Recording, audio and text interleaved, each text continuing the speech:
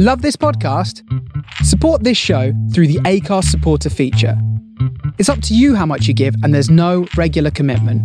Just hit the link in the show description to support now.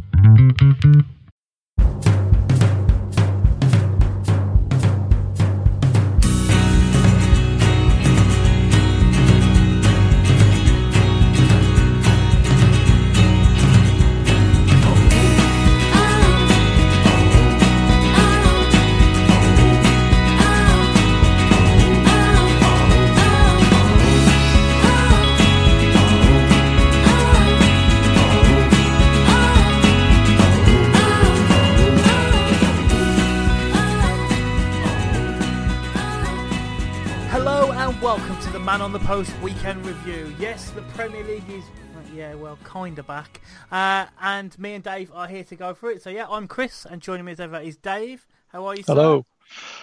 I'm very well, thanks, Chris. How are you? Not too bad. I was going to say a bumper Premier League weekend, but just the 2 Premier League games this week, Dave. So I think we should pad it out with the FA Cup, because I imagine that'll have been exciting. Right. Yeah. so let's spend 15 minutes talking over the weekend's football then, shall we? We'll start off then. Let's start off with the first FA Cup quarter-final. I for some reason, I'd kind of forgotten it was the quarter-finals, because it had been that long. For some reason, I thought it was like the 6th round.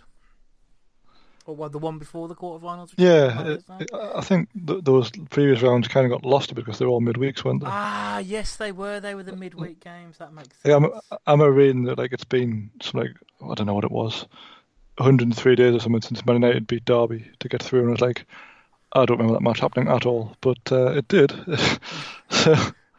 so fair play. So to start the quarterfinals off, it was Norwich hosting Manchester United at Carrow Road. A rotated side from Man United, but equally quite a strong side at the same time. They kind of, obviously, as everybody does in the Cup, change their goalkeeper, because that seems to be a rule if you're a Premier League team. Ighalo scoring, kept up his record of scoring in every start he's made for Man United now. To get them off and underway before too good for Norwich. Todd Cantwell knocked in equaliser, and this game actually went into extra time, and Harry Maguire snatched it 2 minutes from time. What do you make of this game? Well, it was kind of a typical Norwich performance where they had enough chances to win it, but didn't take their chances, and then very nearly got away with it. But then they made a massive defensive rick. And obviously, Klose got sent off in, what was it, 88, 89 minutes? 89th minute, yeah. And after that, I think they were hanging on for dear life for penalties. He looked shocked to be sent off, didn't he, Klose? Considering he just threw Ighalo on the floor. I mean, it was the easiest red card decision for a long time. Like, pretty much, obviously, denying obvious goal-scoring opportunity. He made no attempt to play the ball. It was outside the box. It was obviously going to be a red card. I thought Solskjaer was quite naive with this, because he just kept putting on more and more forwards, which obviously you'd expect him to do in this scenario. But they were just in each other's way for the most part. Like, the amount of times they tried to pass the ball out wide to Rashford and Luke Shaw was in the way, and it's like, Luke, you can't help this situation. I think the commentators mentioned at one point that Man United had threw all their forwards on, but then they were all bunched up together, and there was only Rashford who was staying out wide, because he's been playing that out wide left role, hasn't he, and letting Martial go through the middle, and especially in this game. But that's mainly because there would have been nowhere for him to go in the middle. Well, that's it exactly. It was a mess, but I thought Bruno Fernandes was probably as poor as I've seen him since he came to England. I know his little flick for what was the red card was very nice, but the rest of the time he just seemed to shovel the ball about. He normally is quite a clean striker of the ball, but didn't seem particularly on it. Man United going for records in substitutions. So in their last game, they were the first team ever to make 5 subs at the same time. And then, as if they were going for some kind of record, they were the first team in English history to make 6 substitutions in one game. Well, this is like Sven-Göran Eriksson's dream, isn't it? There's nothing but subs. Everyone gets some minutes. I'm hoping these sort of records aren't actually being maintained, because they are completely and utterly fucking pointless. But certain quarters were making a big deal out of it, like it was a big thing. Like, well, no, it isn't. Would Norwich have won on penalties, do you reckon? I mean, it's a coin toss, isn't it? I mean, they beat Spurs on penalties in the previous round, so I guess you'd say, well, the form's with them. Tim Krul is regarded as a penalty saving expert.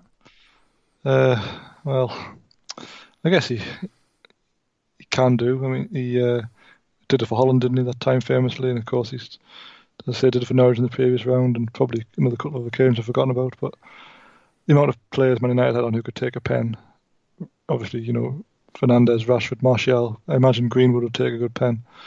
Pogba obviously fancied chances. And who would Norwich have had? You'd have to say Man United would have been the favourites had it gone there, but it is a lottery.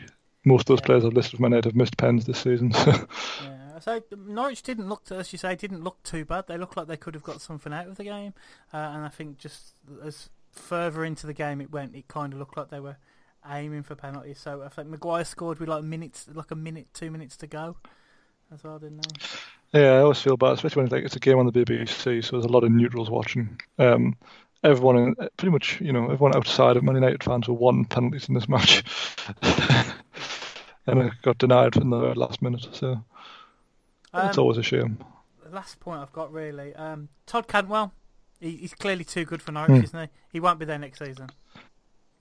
You wouldn't have thought so. No, he's is it him and Pukki? You've got something like 80% of Norwich's goals between them. And I don't particularly rate Pukki that highly, in all honesty. I know he scored a lot of goals at the very start, but it didn't take long to figure it out. But Cantwell looks the part. I think he can play at a high level. Where do you think he'll end up? I don't know. There's a lot of talk of him ending up at Arsenal because apparently he's a boyhood Arsenal fan. All right. He has already, and to add credence, this is also come out in an interview apparently and said, because there was rumours that Tottenham were interested, and he was like, nope. How that'll work if they're the only club that come in for him, it'd be interesting to see. I don't know. I think it's difficult because I say he looks so bright playing for someone like Norwich. Do you think then he goes to Arsenal or even a top 6 club? Although I can't really claim that about Arsenal at the moment. Could he go somewhere and then get swallowed up by them? Or could he go to somewhere like West Ham and do all right? Something like that. I'm not sure. I was going to suggest Leicester would be a good home for him. Although we'll obviously come on Leicester in a bit, and they've kind of lost their way a bit recently. But generally, in terms of the culture of the squad, young English players, and he's another one who doesn't. I mean, what's his position? Like, is he a number 10? Is he he plays off the left a lot? Like, kind of needs to go somewhere and find a position. Which I'd say if they didn't already have quite a few players in this position, I'd suggest somewhere like Chelsea. The way Frank Lampard likes his teams to play and stuff like that. But I suppose Leicester wouldn't be a bad show for him. But so I'd take him at the Emirates. But is he going to start every game? Although at the moment probably, especially if he can play centre back. We'll come on to the 2 Premier League games from the weekend then, spread over both days to not get take anything away from the FA Cup. Although I believe that a lot of the schedule in the Premier League games at the moment is to not take any attention off the Championship, because the Championship games are all on TV as well. So that's another reason they're being spread out so much. I think it's probably an element of Sky. Obviously, have got Championship to juggle in as well with the Premier League, so they're probably quite happy to give up some games to BT at the times when they can put Championship matches on instead. So, I mean, it's all there to be watched, isn't it? Like, there's not an awful lot else going on. So. Well, yeah, I suppose. So Aston Villa hosted Midland rivals Wolves at Villa Park. Villa, again, continuing looking bright, but unable to stop Wolves, who have a 100% record since the restart. They have won all 3 games, conceding no goals, and this is form that has basically picked up exactly where they left off, because they're unbeaten in the last 7 games with 6 clean sheets. Dendoncker getting the winner here rather than Jimenez. But again, Villa looked pretty good in this. What do you think? I was very disappointed with them because, I mean, Wolves, let's be fair, Wolves were brilliant defensively. Like, they're so solid back there. I mean, I think Glenn Hoddle made the point on commentary, they're the best team to play wing-backs, both offensively and defensively. Yeah, they've got it. It didn't look like Villa were ever going to win it, but they they look bright, if you know what I mean. It kind They of the just same didn't- way Norwich do. They just didn't make any chances. Like, I mean, again, a lot of that's down to Wolves. And I didn't really think the system he changed to, because Dean Smith played like a diamond, if you like, to try and get Grealish on the ball a bit more. But Samatta and Davis, I don't remember having a clean chance between them. They had quite a few like kind of half headers over the bar, but Villa just don't score enough goals. And I think if you nullify Grealish, you nullify Villa. Yeah, it was Grealish's quietest game in a while, and Wolves are so efficient. I don't think putting them in the middle was a particularly good move, because if we say Wolves have got 3 centre backs in there plus the 2 centre mids, and indeed Dendoncker as well for this game. So I think I'd rather been leaving them out wide and try to get them one-on-one with Doherty or Johnny out there, but put them in the middle. It was just the whole game was played in that sort of central area of the pitch, and it was always going to be one goal either way, I think. But Wolves are just coming into form at a great time for them. Yeah, chasing a Champions League spot at the moment. Obviously Chelsea were distracted by the FA Cup this weekend, but they got a big win in midweek to keep them in the hunt. But obviously, the likes of Sheffield United, who we'll come on to shortly, falling away a little bit, which as well. But yeah, Wolves could cap a great season, but they pretty much, I'd say they're nailed on for European football again, and they're still in the Europa League for this season as well. Yeah, I guess it helps that all that will take place after the season's finished. So if it's actually ideal for Wolves, really, because you can go hell for leather to try and get top 4, and if it doesn't work out, you can go again for the Europa League. Yeah. They've got nothing to lose. I mean, imagine if you told Wolves fans 5 years ago you could be on the verge of playing in the Champions League when they were down in League 2 with Dean Saunders standing in the dugout. Like, it's League 1, so it's they've come a long way. It's absolutely magic. But they look that one of the better sides in the league, as they have done for the last year and a half, I suppose. But they always seem to hit form at the right time. They could have made this more comfortable, I suppose. Eric Nyland making a bit of a clanger that was unpunished as well, where he just kind of threw the ball behind himself and stuff like that. Yeah, I mean, he's a lunatic. I mean, Pepe Reina must actually have Chris Packett for hands if he's worse than him. Because in what's that, the 3 games we've had since we come back, he's made handling breaks in all of them, I think. He's only young as well, isn't he, though? I've no idea. I don't know much about him other than he keeps dropping clangers. He's only quite young. It is strange because Reina was doing so well before the restart, and like he was fit when the restart happened. He's been on the bench for every game, I think. So I'm not entirely sure why he hasn't been playing, unless it's just Dean Smith planning for the future. Because obviously, how long Reina's there for, I don't know. But they're still in with a chance of getting out of the relegation zone. Well, that's it. I mean, they're on 27 points, which is the same as the 2 teams above them. But obviously, they now play the game more. They're essentially 1 point behind Watford, who have played the same games as them, and we'll come on to Watford in a bit, but I've seen nothing from them to suggest they're as safe as I predicted last week. So there's a lot to play for down there. Yeah. Traoré again comes off the bench, involved in the winner. Not directly this time. He just played the ball to Jimenez, who for a striker played quite a pass. Jimenez is brilliant. I think we said this last week, but he could play for pretty much any team in the Premier League and not look out of place. He can just do everything. Like, he has no obvious weakness. He's good in the air. He's good with his feet. He's not rapid, but he's pretty quick. He drifts wide. He can play the sort of wide forward role if you need him to. He's so consistent as well. Like, it's very rare he has an off day, and he's not selfish either, as you saw here. The pass through to Johnny, who obviously laid it off to Dendoncker. Really, really good. So there's a lot to like about Wolves. That puts them 5th. Yeah. 3 points behind Leicester. I mean, forget Chelsea. I think Leicester now the team to catch. I know maybe not right now, but it's only a matter of time the way they're going. That's the thing I say. Sheffield United have fallen off. Leicester haven't looked convincing. So yeah, Wolves could break it into. 5th could be enough for a Champions League place this season. Yeah. But they could chase down that top 4. I think they're in a really good position to do it. I say they've got all the momentum. You kind of almost rather in Wolves' position than Leicester's, because it's very hard to after the start they made to then try and go again and get back to that level, always reaching for that, kind of, why can't we be as good as we were back then? I think that, in terms of mentality, you'd just rather be in Wolves' position right now. Yeah, definitely. We'll come on to the other Premier League game then of the weekend. Now, this was on Sunday.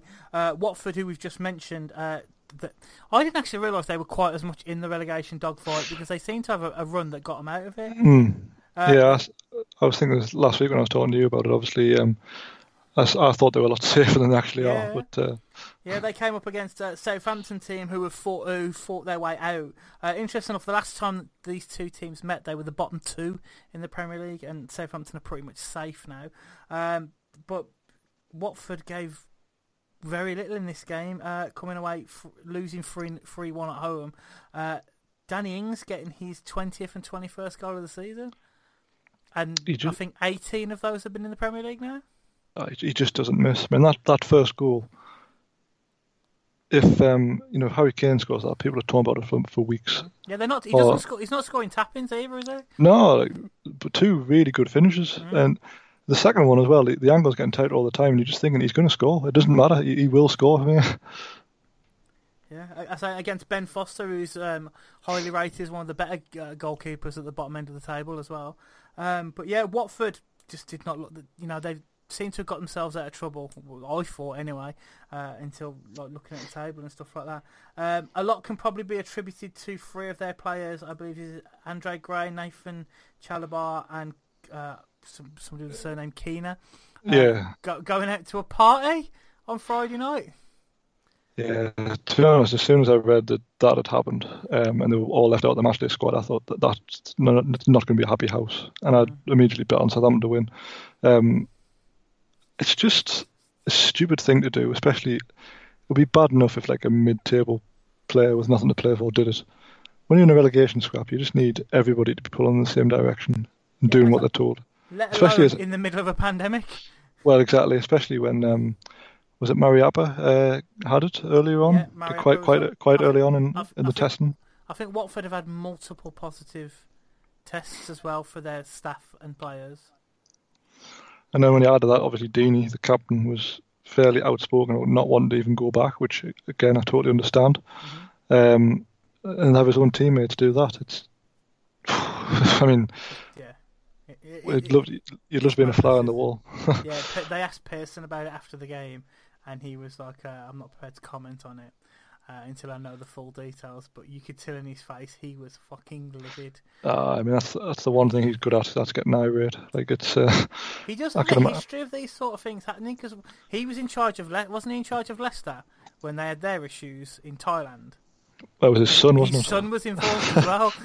So I don't know if it's Don't get me wrong. I'm all for a management style of being a bit easy, and as long as you turn up and performing, I'll let the reins off and whatever. But I don't know when your players are publicly going out to parties in the middle of a pandemic, especially as I say, if it hadn't been for the pandemic, football players going out on a Friday night is bad enough. Mm-hmm. But yeah, to be going out in the middle of a pandemic and everything is absolutely ridiculous. And Andre Gray is quite a highly rated player. Nathaniel Chalobah is under 21, like his brother. I think he's the older one, isn't he? So he's had his time in the 21s, but he's had so many injuries as well. The fact that he's fit and able to play and yet is still doing this kind of shit, like how stupid are you got to be? Yeah, and out of the three, he's probably the one that maybe would have started. Because I think he's played quite a few games for them this season. Keener is the lad who Barcelona wanted to sign from West Ham last season, I believe. And he chose Watford instead. He ended up at Watford. Well, it happens, doesn't it? So yeah, we'll come on to Southampton though. So yeah, Danny Ings, absolutely fantastic. Another thing I was quite surprised about is James Ward-Prowse scored a brilliant free kick in this game. He's obviously, he's a set piece specialist, isn't he? Really. But I didn't realise this was his first goal in 20 games, and the last time he scored was also against Watford. Well, there you go. That's surprising. He's obviously not that good at free kicks, is he? Well, apparently not. But For some reason, thought he'd scored quite a few this season, but maybe scored them all in a batch much earlier on in the campaign. Yeah, maybe. This is Southampton's best season. It's their best points total in the last 3 seasons as well, and they've still got 7 games to go. So it shows the job that Ralph has done there in his time. The only other thing I wanted to bring up is I didn't really notice this too much because I didn't watch too much of this game personally. Is it Che Adams who they've got? Yeah. Who we spoke about a few times. Went there from Birmingham for big money, highly regarded, and hasn't done a thing, hasn't scored. I don't think yet. He hasn't. No. He got a lot of praise on social media over the weekend for his performances. Southampton fans seem to be quite happy with him, and they're literally desperate for him to score because they think it'll do him the world of good. Now, I've seen other people compare him to Dominic Solanke and stuff like that. It's not a comparison. Exactly. No one ever wants to say that. Yeah, who fans are definitely not praising on social media in any aspect. So I'm just wondering. He seems to be quite talented. I think we've spoke before. He doesn't look the cleverest of players and whatever. But Southampton fans are obviously seeing something in him and are rooting for him. But how many chances is he going to get? Especially when they've got someone like Danny Ings there who's doing the business. Shane Long, he's coming in and playing every now and again, and and he puts in a shift, doesn't he, Shane Long? That's one thing you can say about him. So I wonder how long Che Adams got, and I just wonder if you had any thoughts. Like, have you seen him play? Have you seen anything that shows a positive? He came on for about 10 minutes here on Sunday, but he won the free kick, didn't he? Oh, did I? Thought it was Ings. Oh, well, never mind. I know that a few championship clubs tried to loan him in January, and they obviously felt enough of him to keep hold of him. When it would have been the easier way out to loan him out and say, well, go and score some goals at a lower level and then come back. But he must be doing it behind the scenes, I think. But it's funny, really, Southampton obviously they got beat 9-0, and that's been the turning point for them. It just makes you wonder, do players need to get that, that absolute thrashing to really sort themselves out, or whether it's just a coincidence that after that game he's obviously changed a few players around and it's made all the difference. So they look a much better team, but Southampton do this, don't they? They have really bad runs, and then suddenly they look like world beaters, and then they finish 15th.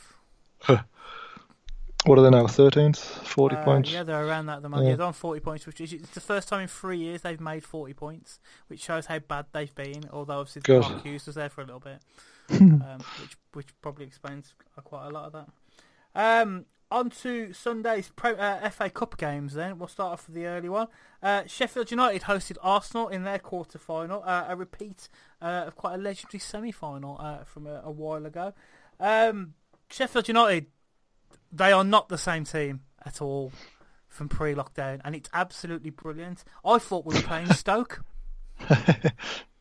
I saw absolutely none of this game. I've seen the goals, but that's about it. But I mean, this is your lads, so you can take the reins on this one. So, what were Sheffield United not? What were they not doing that they were doing before? Well, they take a lot of long throw-ins. Like if they signed Rory Delap on a free transfer, I would not be surprised. I think we spoke about it in the show since we've been back that they don't have that attacking threat where they come forward as much. And so I remember you saying last week because they've got like Jack Robinson in rather than one of the other lads. But yeah, they generally did not look. I won't say they didn't look a threat because they caused Arsenal trouble, definitely. But they don't look like this free-flowing attacking team that they seem to have had. Lundstram came back in. He scored early doors and had it disallowed rightly for offside. And then he went off injured. And after he went off injured, they didn't really have anything in an attacking thing. A few set pieces. Obviously, like the Basham and that lot have caused trouble for defences all up and down the Premier League this season. I thought it was strange that Arsenal still got a little bit of a kick-in on social media because they looked a bit rocky defensively. But as I say, Sheffield United have caused a lot of teams problems this season with their centre backs from set pieces and stuff. But yeah, David McGoldrick scored past us, Dave. Well, it was the most lower league FA Cup goal of all time. I know they're not lower league. I saw it coming as well.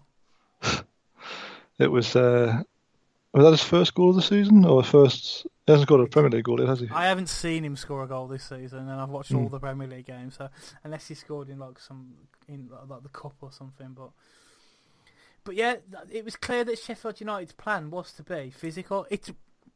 If you closed your eyes and thought, if you hadn't seen Sheffield United play in the last 2 seasons, and someone asked you how Sheffield United would play, that was how they played this weekend. They were physical. Ollie McBurnley is a £20 million shithouse.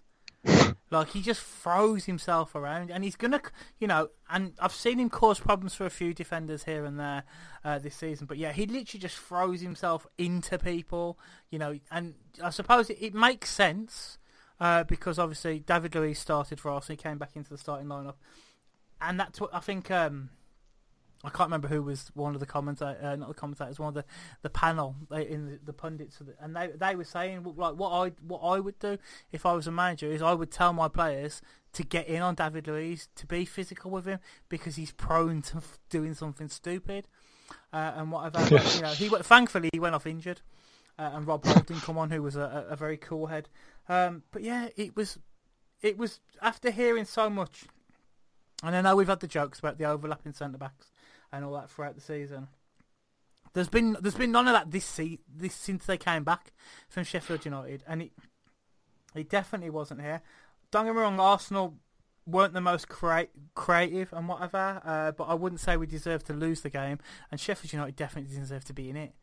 Because to say, from my point of view, maybe I've got my rose-tinted glasses on or whatever, I thought they were very Championship, and not a knock to the Championship, but yeah. Like, it was like watching if Sam Allardyce had taken over Stoke.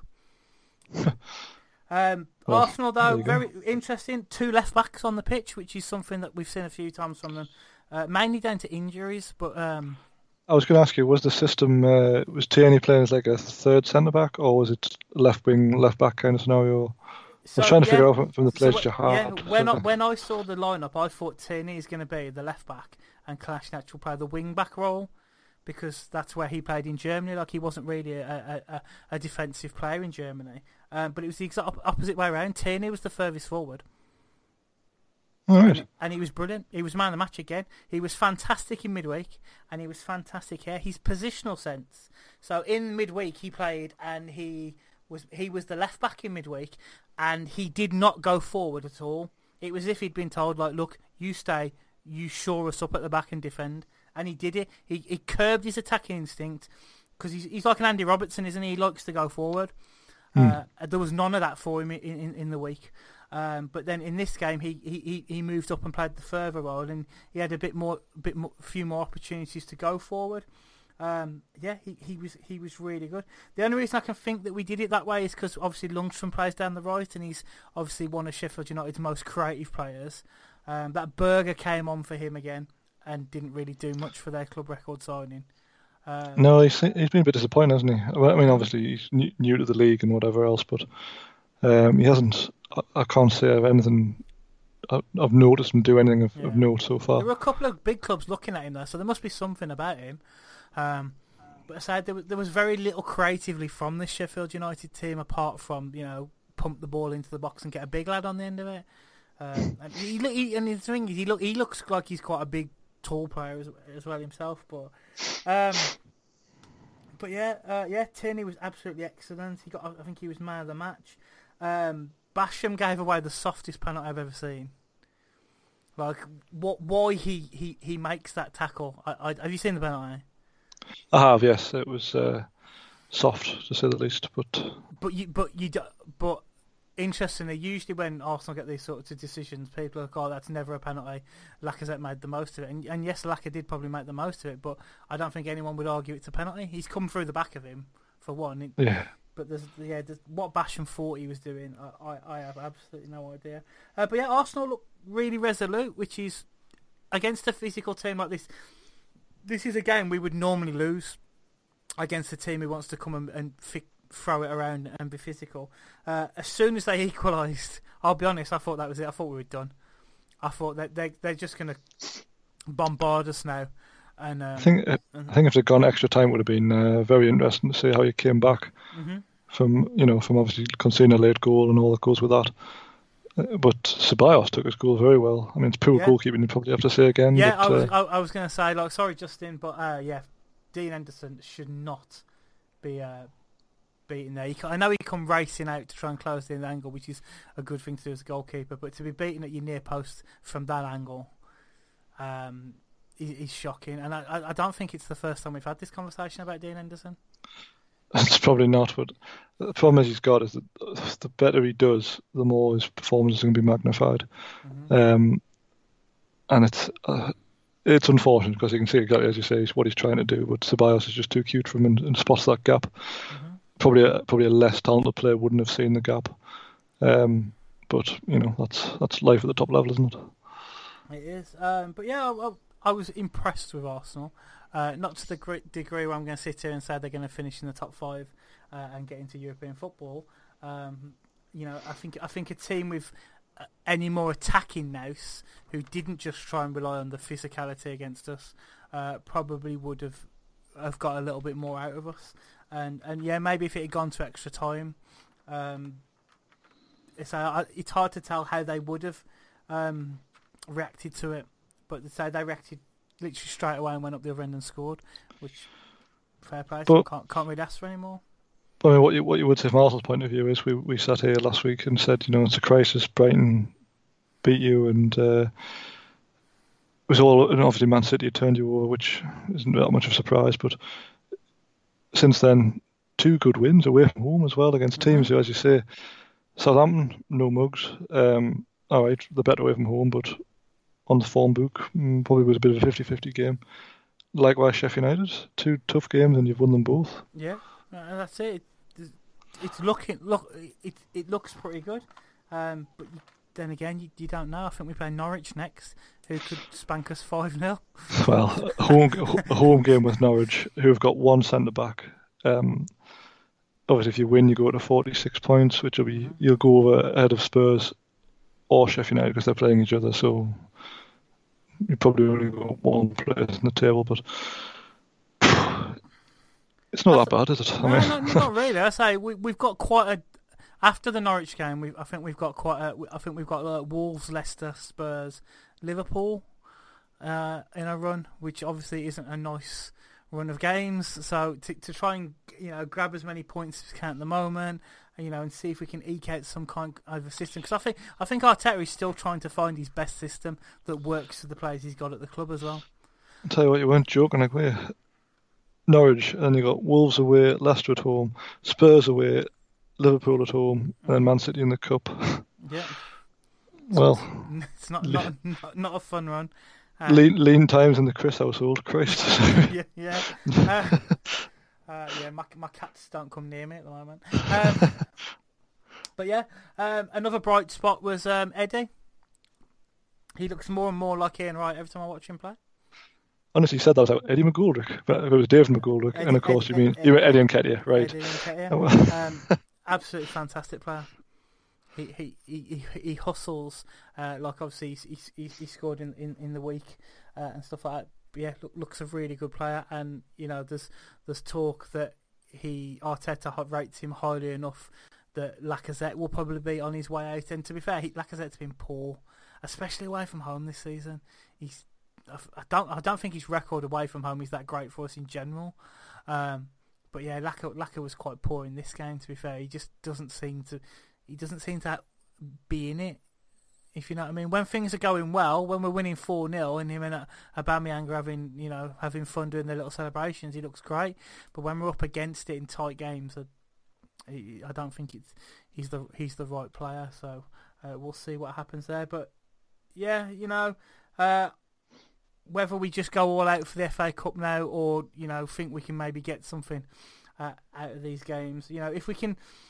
If we can tighten up just a little bit more, I think maybe we could get maybe 6 points out of those 4 games at least of that run. But Leicester have been a bit iffy at the moment, and Spurs, you never know which Spurs are going to turn up. So we shall see. We'll come on to the last 2 quarterfinals now, then, Dave. Top four rivals Leicester and Chelsea faced each other in the quarter-final. James Maddison missed the game for Leicester. He's got a hip injury. Shouldn't keep him out for too long, though, apparently. Chelsea made a few changes, bringing in Willy Caballero in goal and highly rated Billy Gilmour coming in for midfield, playing some of their younger players. Although Frank Lampard very quickly changed his mind about that. Yes, he did. This is another one where I saw the teams, and Leicester were pretty much full strength, bar Maddison's injury. Whereas Chelsea rotated, the entire back four, I think, and the goalkeeper. Mm-hmm. And obviously Gilmour was in and stuff like that, and I thought, this is there for the taking for Leicester. And for a little bit of time it was, and then they just lost their way, as has been the case in the last few games. And I've really been surprised at how much Leicester have fallen off. And again, I don't know whether it's just because teams have figured out how to play them, or whether Vardy's a bit out of form or what, but from where they were at December when they lost Liverpool, where there were, people saying they could be title challengers if they win this game, and, obviously an awful lot of other stuff happens. They lost that game, and I'd love to see their form since then, because it can't be any more than 5 wins in the league. Yeah, because I think they were dropping off before the lockdown, weren't they? I know they were the last team to... They played Villa in the last Premier League game before everything shut down, didn't they? Yeah, but they won that in the end, yeah. I mean, that was when Pepe Reina was playing kamikaze all night, and just went away from them a bit towards the end. But, I mean, Leicester lost to Villa over 2 legs in the League Cup semis as well, which I think had an effect on them. I think they probably expected to make the final there. And to lose to Villa, who they haven't been good all season. I know we've just talked about them being 19th. You'd be expecting a side who was 3rd, 4th, whatever, to beat them over 2 legs. And I don't know if that's, knocked the stuffing out of them a bit, but I watch them now, and I used to really enjoy watching Leicester. If you think when Leicester and Chelsea met before the lockdown, probably must have been maybe January or February, I think it was, they drew 2-2. It was end-to-end. It was a bit like a basketball match. Really enjoyable. And here, Leicester just fell out of puff very early on. Mm-hmm. They had a couple of headed chances for like Soyuncu, that kind of thing, but they just don't look the same. Yeah, best chance fell to Johnny Evans, which kind of says a lot, doesn't it? Yeah, that's kind of how it was. I can't remember that chance, but I'm guessing it was from a set piece, was it? Yeah, ball pumped over a header. I've seen a few Leicester fans saying that they are missing Pereira, their right back, who's been quite an attacking threat for them. He's not playing at the moment. Is it the young lad Justin or something they've got playing? Yeah, he doesn't look too bad, to be honest. But I mean, Pereira's world class. I mean, he's a European Championship winner just a few years ago. He's very, very good at what he does, and it's a bit like if you took Trent Alexander out of Liverpool's team. You'd feel it, because if teams defend deep, having a fullback who's able to attack like a winger obviously makes all the difference. And I think in that regard, Leicester are missing him. Chilwell obviously still braying away down the other side. I don't know. Like, what do you think about Vardy? Do you think he looks finished almost? I don't know if that's just me, but he doesn't look like the same player. He has these runs, doesn't he, where he doesn't score. Like, look at when Puel was in charge before Rodgers came in. He just went off the boil for whatever reason, and then suddenly Brendan Rodgers coming in, he got a spring in his step again, and just hit that massive purple patch. It's only a matter of time till that fizzled out there, really, because he's getting on a bit, and after having a break of 3 months, it's all right saying you can keep fit, like running around your garden or whatever, but it's not the same, is it? And it is possible that he just isn't back at full sharpness yet. Yeah, I mean, I know he's had a few kind of niggling injuries since the turn of the year, calves and things, which kept him out of a couple of games. I think even that last game when they won against Villa, he came on because he'd been injured. I think he might be onto something there with a 3-month break. I think he's one of those players who just hits straps, and then once he's in that run, it's very hard to stop him. But getting up to full pelt for him probably isn't as easy as it used to be. He must be, as you say, 32, is he? Easily. He's at least, isn't he? Yeah. I mean, it almost seems daft to be talking about him in this vein, because it was only a few months ago we were saying, get him back in the England squad, he's still as good as he ever was. He's 33, which It's not retirement age, is it? But for a man who relies entirely on pace, pretty much, it's not good news. Yeah, off the field distractions as well with his wife being in the centre of a massive lawsuit at the moment. These things can have an effect, I suppose. Well, I mean, he's got a new baby as well, hasn't he? I think he missed a game for the arrival of his new son or daughter. I can't remember what it is. So he's obviously got a lot going on. But as you say, we've written Vardy off before and he's come back. Yeah, that's it. This is when he scores in the next 7 games running. Yes. 5 Leicester into the Champions League. Frank Lampard pulled off 3 of his young players. Substituted. So 4. Substituted. Christ. 3 of his young players. Old Frankie Saville there. He took off Gilmour, Reece James and Mason Mount to replace them with Barkley, Azpilicueta and Kovacic. Now, people made a big deal about this, that he was pulling off the inexperienced players. Reece James, I think, has played every game this season. He's very highly rated. Mason Mount is a full England international. Gilmour, yes, he's still quite young and new to first-team football at a high level. But so you can't say these are inexperienced players, really, that he was pulling off.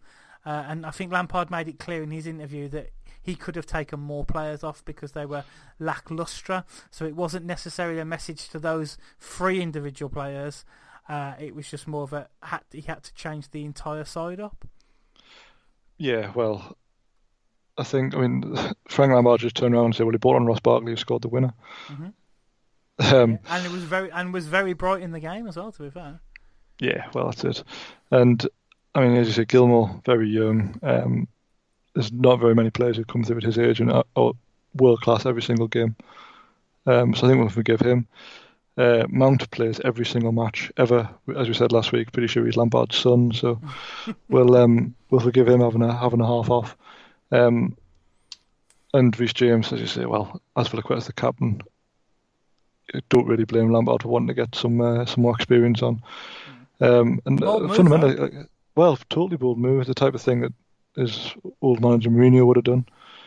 In fact, I think he did do it in a cup tie up at Newcastle once.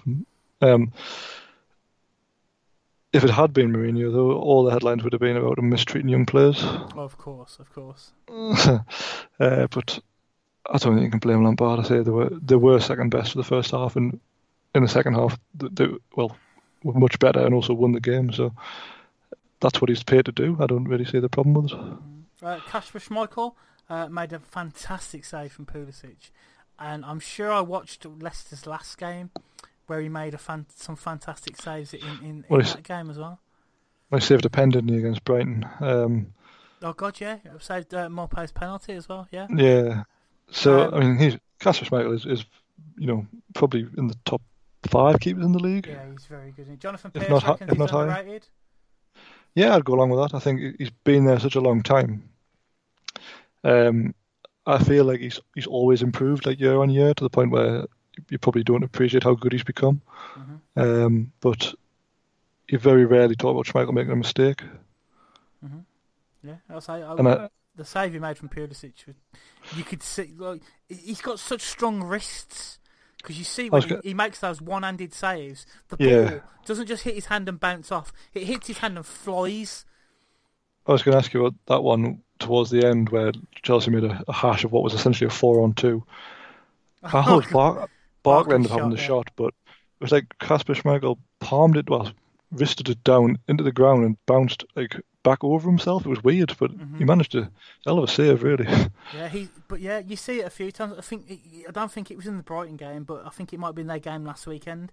He made a save where very similar to the Pulisic one, where he gets one hand to it, and whereas normally when the keeper hits it with his one hand, the ball goes to that side, doesn't it, and trickles out of play or whatever, because all the momentum has come out of it when it hits the goalkeeper's hand. But it was very similar to this Pulisic one where he hit his hand and just flew off in a completely different direction, but away from the goal. And like his wrists must be like fused steel or something, because his hand it doesn't absorb the impact. The ball just bounces away. But yeah, no, very, very impressed by him. Is he in his 30s yet? Who, Kasper Schmeichel? Yeah. I mean, He's been around forever, hasn't he? I remember when he was starting for Man City. That was in 2007, 2008. So he is 33. Yeah. So I reckon he's still got a few decent seasons in him. So if he Oh, pop definitely. down to the Emirates for a couple of seasons. Yeah, you wish. I've been really impressed with him. He's a bit of a dickhead when he opens his mouth. But yeah, really impressed with him. So is his dad, so I mean, Yeah. what chance he got? Well, I suppose. But yeah, I wasn't overly impressed with Chelsea in this game, but they did enough to win against a Leicester team that were a little bit lacking. I think considering he changed his entire team and played against a team who was, on paper third in the league and almost full strength, to get through without conceding, massive result for Frank Lampard, I think. Yeah, I say they beat Man City in midweek as well, so Chelsea are, doing really good things at the moment. But it's interesting. Obviously, we'll come on to the last game in a moment. But when the FA Cup draw was being made at half time yesterday, out of the 4 teams that were left, Chelsea were the team I was looking to have drawn. Well, you can get at them, can't you? They've got the centre backs aren't the best. Well, Dave, I don't know if you've met David Luiz and well, yes. Mustafi. But yeah, so yeah, I was definitely hoping to have drawn Chelsea. We will come on to the last quarter-final then, Dave. Your boys in the hunt for Cup glory for the first time since... Were they? Steve Bruce said this was the biggest game of the season. You wouldn't have known it by the way they played. You absolutely wouldn't, would you? I'm just massively disappointed by it, to be honest. Not that I expect to win, but I expect us to try. And I know he tried to, do the old tire them out, 5 at the back, and then hit them on the break later on. Mm-hmm. But to do that, you've got to at least get up the field at some point or another. And what was noticeable was that when we lost the ball, I was like, we lost the ball, never mind. When Man City lose the ball, bloody hell, they go hammer and tongs to get it back. It's like, even at 2-0 up, they were so much hungrier for the ball than we were. And I know they're better players than us, but that's desire. Like, that's not talent. Like, I mean, that's just, following a game plan and doing everything you can for your manager. And this is what we've said about Bruce all along, is that he'll bumble along and pick up results, but when it comes to the biggest games, he doesn't have that extra kind of ace up his sleeve. I mean, his ace with the whole here was to put Fabian Schär in midfield, despite him being a centre back. You can kind of see what he's trying to do though on paper at the when like Andy Carroll starts, you're like, okay. Mm-hmm. So then you're thinking, okay, the ball's going to go long, Carroll's going to hold it up, Almiron, Saint-Maximin are going to run through, because that Man City defence, if you've got players like that running at them, they're not the best. To be fair, Otamendi is a mistake waiting to happen, as we saw in the game. But again, it was like they forgot to do that. Yeah, well, that's the problem. As soon as the teams came out, we said, well, Carroll's great at holding the ball up, but you've got to get players within 30 yards, and we just never did. If you're gonna do that system, I was almost saying, well, you may as well play Saint-Maximin as your striker and just play the channels and stuff like that, and just try and get up the field that way. Mm-hmm. At least you can take your throw-ins and stuff and try and get territory that way. But we were miles away from where we needed to be to get a result out of this. No Shelvey either, who in that kind of system would have been quite valuable, I reckon. He's capable of that quarterback style pass, isn't he? He was carrying a knock, which is why he was a sub. Okay. I mean, to be honest, I would have thought if he was injured, just don't put him on the bench at all. But apparently he was injured beforehand, which is why Schär played in midfield in the second half, because he's got a decent range of passing.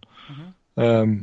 Which he does, but he also hasn't played for 3 months. So, same with Sean Longstaff. How unfair was it to put him in his first game since Christ knows when against De Bruyne? He hasn't even had any sub appearances. It's just like, go and play against the best in the world at the minute.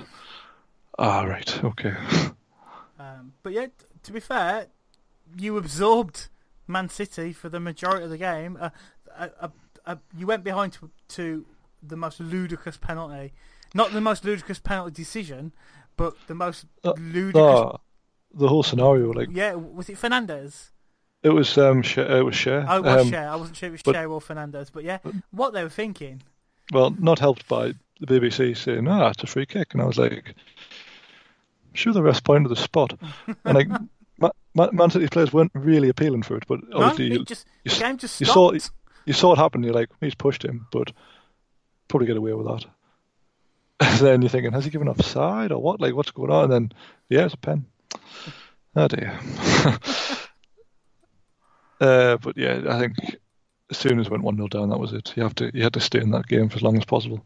And to be honest, like, I know Gale missed the chance, but Steve Bruce will be relieved that he missed that chance, because now people can turn back at that and say, oh yeah, if that goes in as a different game. In reality, we were 4 or 5 goals worse than Man City. It was just hanging on for dear life for the most part. Yeah, I say Sterling made it 2-0 with a quality finish as well. But yeah, I have to agree with everything you say. Man City were fantastic, but that Gale miss though. Gee, he'd only just come on as well, hadn't he? Yeah, I mean, he did it against Villa in midweek. He came on after something like 90 seconds. He scored with more or less his first touch, which, he hasn't scored all season, I don't think, but he scored there. Obviously, you don't need me to tell you he should have scored here, but he's just not good enough for the top level. But it doesn't matter how. Any striker should be able to put that in from there. Say there is no shame in losing into Man City, I suppose, but I imagine putting up a bit more of a fight. Well, exactly. Yeah. No fans in the ground might have been a blessing then, I suppose, because I imagine people in the ground probably wouldn't have been happy to sit and watch their team absorb that much pressure. I suppose it's good practice. Well, there's nothing wrong with absorbing the pressure. Like, Rafa did it. I think it was the first one really did against Man City to play mega negative tactics, which Gary Neville lost a shit about probably 2 or 3 years ago now. But then he did it again and obviously beat him last January. So it can be done. It's just got to be carried out properly. And I don't think Bruce has the nous to do it properly. You could also argue he doesn't have the same personnel. I think someone like Rondon made a huge difference in that system Rafa would play, because he could do everything. He could hold it up, and he had a bit of pace about him as well. So it wasn't a case of defeat or not at all. Rondon was able to do a bit of everything. So it's all about having the right personnel to play that same system. But I think what we have found from this lockdown is without fans, the best team will win more often than not. Mm-hmm. There's no kind of 12th man or great level or anything like that. Yeah, definitely. So FA Cup semi-final then is Arsenal versus Man City, Chelsea versus Manchester United. They are the last 4 teams to have won the cup as well. Yeah, it's just strange. It's weird though this season, because the FA Cup's usually pretty special, and there's usually that one team that makes it into like the semis or something and does really well. But there's none of that this season, and I suppose you could class Arsenal as that plucky mid-table team that are in there with the big boys at the moment. I really didn't want to get Man City though, because obviously since they've relinquished the title to champions Liverpool, who then promptly burnt their own city down to celebrate. They're going to be quite hungry for success there. So I couldn't call a winner, especially right now. But yeah, that's it then. That's all the weekend's football. It's quite an uneventful weekend, really. I imagine all the midweek games will be where all the action is this week. Well, that's it. I mean, we're watching Palace and Burnley right now, and it hasn't got any better. Put it that way. I got quite excited to see that VAR decision just. I was like, oh, something happened. Amazon must have been so delighted when someone kindly donated them this match. of all the games you could have had. They're showing them on Twitch now as well, aren't they? Yeah, because they've given it a free platform, haven't they? Which is, fair enough. But this hasn't been the best advert for football. Definitely not. But so BT Sport, you started off getting terrible games, didn't it? And obviously that still hasn't changed. But yeah, so anything else you'd like to add for this week then, Dave? No, I think I'm looking forward to the midweek games. it's more interesting at the bottom now than the top, really, obviously with the league being sewn up, but that battle for fourth is interesting, more so because how the hell is the Champions League going to happen next season? I really don't know. I don't know. There's still no real indication of when the season's going to even, like next season's even going to start. Are they going to have a break? Are they just going to go straight, like have 2 weeks off and go straight into it? I know the transfer window apparently has been set in Germany till October. So are they looking that their season's going to start in October, perhaps? No, I think, I read this the other day, I think they're hoping to get the new season started in the middle of September. And the transfer window runs till the middle of October, I think. Yeah. But whether they do it all in line with the European leagues or not is anyone's guess. Like, the Premier League always seems to want to do its own thing because we know best, apparently. Oh yeah, of course. Despite lots of evidence to the contrary on that, but we're the Premier League, Dave. Yeah, the best in the world at making terrible decisions, but lots of money. Please go ahead and pimp all of your socials, your Championship Manager podcast and everything, please.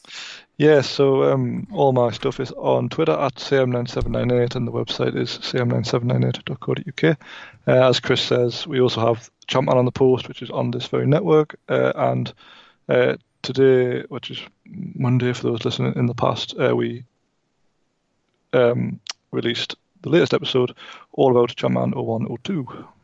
Bumper episode as well, I see. Yeah, so I mean, we've always done it as a one-er and had like one long episode rather than 2 or 3 small ones. So this one's just over 2 hours long. So maybe one to listen to a little bit every day of your working week. But it'll be worth it. We've got some good guests on there talking about one of the most popular games. I am looking forward to listening to that tomorrow. You can find us at Man on the Post on Twitter, Instagram, Grindr, Bumble, Bebo, MySpace, all of those things. Is Bebo still a thing? Habbo Hotel? I don't know, I'm old. We will be back next weekend, but we will also, I believe, Ali last week did a midweek review for the midweek games. I think they're following the same format, so there's a decent amount of games up until Wednesday, isn't there? And then there's a couple on Thursday again. And stuff like that. So check out the feed for that. Obviously, the Extra Time guys will be around on Friday to round up everything else and possibly some of the European action. I think the Bundesliga's just finished, and obviously Spain is quite exciting. Apparently, I tend not to watch it. And that is it then. Dave, thank you very much for joining me. Thank you. It was a pleasure. Good. Yeah, always great to chat to you, sir. And that is it from us. Always remember to keep your man on the post.